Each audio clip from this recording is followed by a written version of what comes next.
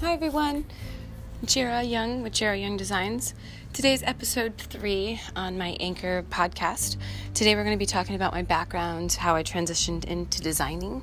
I used to be a behavioral specialist. I worked with autistic children and the special needs population ever since I could remember. I volunteered at a very young age, knew exactly what I wanted to do after college, was very driven, was very good at my job, loved my job.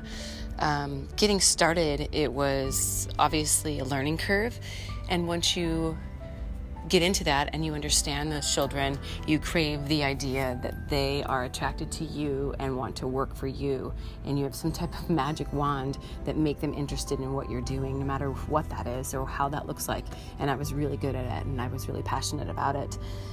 But fast forward to right now, it's 2020. About 18 years ago, I was punched by one of my clients that I attended at a school, at a public school. We were employed to go into the school and provide services, and I was punched and detached my retina, and I had several surgeries to correct it, but they couldn't correct it. I had bad eyes before, but detaching your retina is a whole nother thing. You have to be face down for so long to make sure the retina heals. It's the only body part that you can't replicate.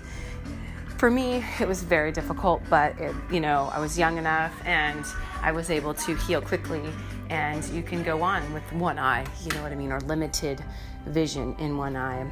Then I was older, had my family, transitioning into married life, having children, going back to work, and I went to work for a school where now the system was you are part of the school employee and you are trained through the school, and so that's what I was.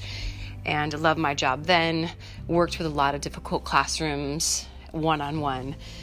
And one day I was getting my hair done, and the same type of feeling that I had with my left eye happened to my right eye. My vision started to be impaired halfway up and down my eye. It started to go black, and I knew right away that my retina was detaching. So this wasn't because of trauma. My left eye was because of trauma, and my right eye was for no apparent reason. They said it was really crazy that it happened to me so young. So I basically have 80-year-old eyes, and my retinas were basically deteriorating and wearing holes in my retina. And I know it doesn't sound pretty, and it's kind of scary. So now you just have one good peeper, and you're hoping to keep the other one. So I had many surgeries, and at this point, I'm newly divorced. I have several jobs. I have one full-time job and 2 part-time jobs, trying to get my master's and trying to make life work. Newly separated, 2 children at the time. So when my retina detached, I had medical leave, which was $638 that I had coming in a month. I had to get on public service, which I was fine with. My dad had to move in, and the one thing that I wanted to keep permanent for my kids was where they went to school and where we lived, to keep things consistent. And I was able to do that.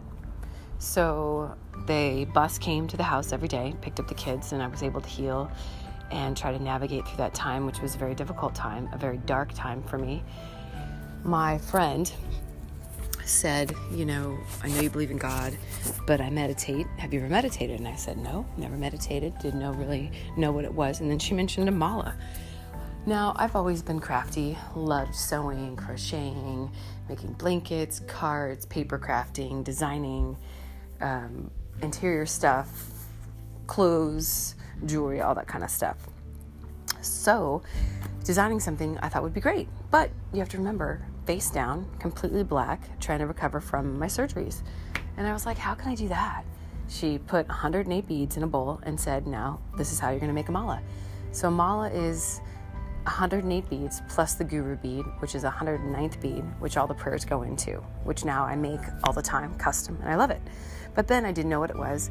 So she put them all in a bowl, and there was no transitions. It was just a straight 108 beads, and we started to try to learn to knot, and she taught me different techniques, and it was slow go because, again, I'm still trying to heal and trying to learn what it means, and I gave myself a lot of patience during that time, because when things are unsettling, we have a tendency to really panic.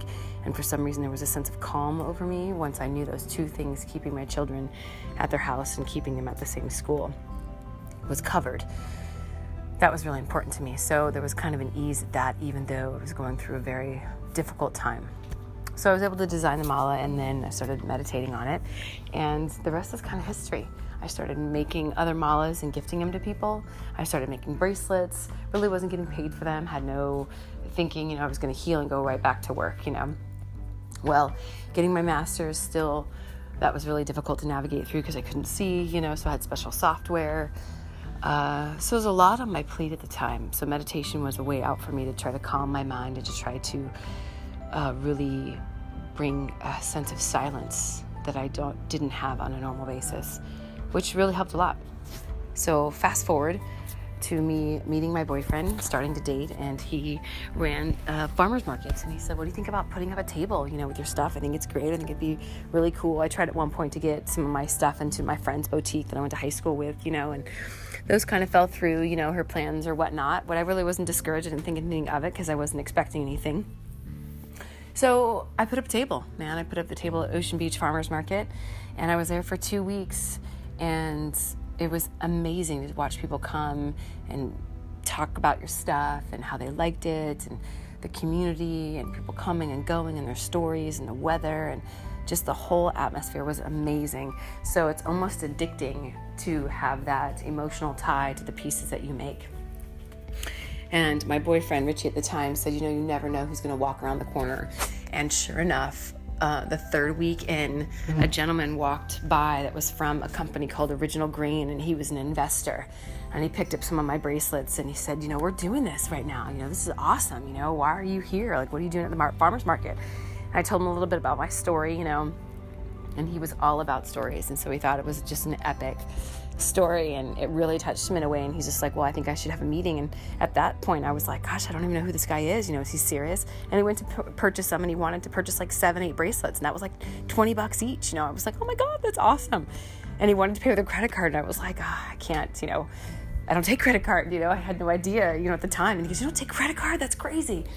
And so we went in a little bit about that, and I guess he just didn't really anticipate how new I was and how literally it was just something that evolved so organically. So I had that meeting, and it literally changed my life. And I worked for them. I designed bracelets to match their watches, and I learned about so many things, about designing and about product, and I really wish I would have been able to sit back and enjoy it. But when you're in that moment, it's like you just think the other shoe's gonna drop, because I just was so unsure, as I'd never been in that position before. But everything turned out amazing. I was able to work for them for about 10 months, and then I was able to make my own branding strip, and I'm in 3 farmers markets now, and really trying to build a community. It's been really amazing, the learning process. So that is my story, and transitioning into designing. I have 0 designing background. I think I do an amazing job of color and palettes. I love texture and really deep, rich colors that go together, all naturals, and the different stones and metals that go together. So I think what sets me apart is that I have very unique design, custom, one-of-a-kind pieces. And I just love it, and I'm super passionate about what I do. So please tune in next time if you want to go check out my site. It's www.jerayoungdesigns.etsy.com. You can also find me on Instagram at Jera Young Designs, and I also have a personal page, Jera McConnell, JARAMCCONNELL, and that's on Instagram. I'm also on Twitter under Jera McConnell as well. Please, I would so appreciate support. Click, share, like, and I hope you guys make it an epic day.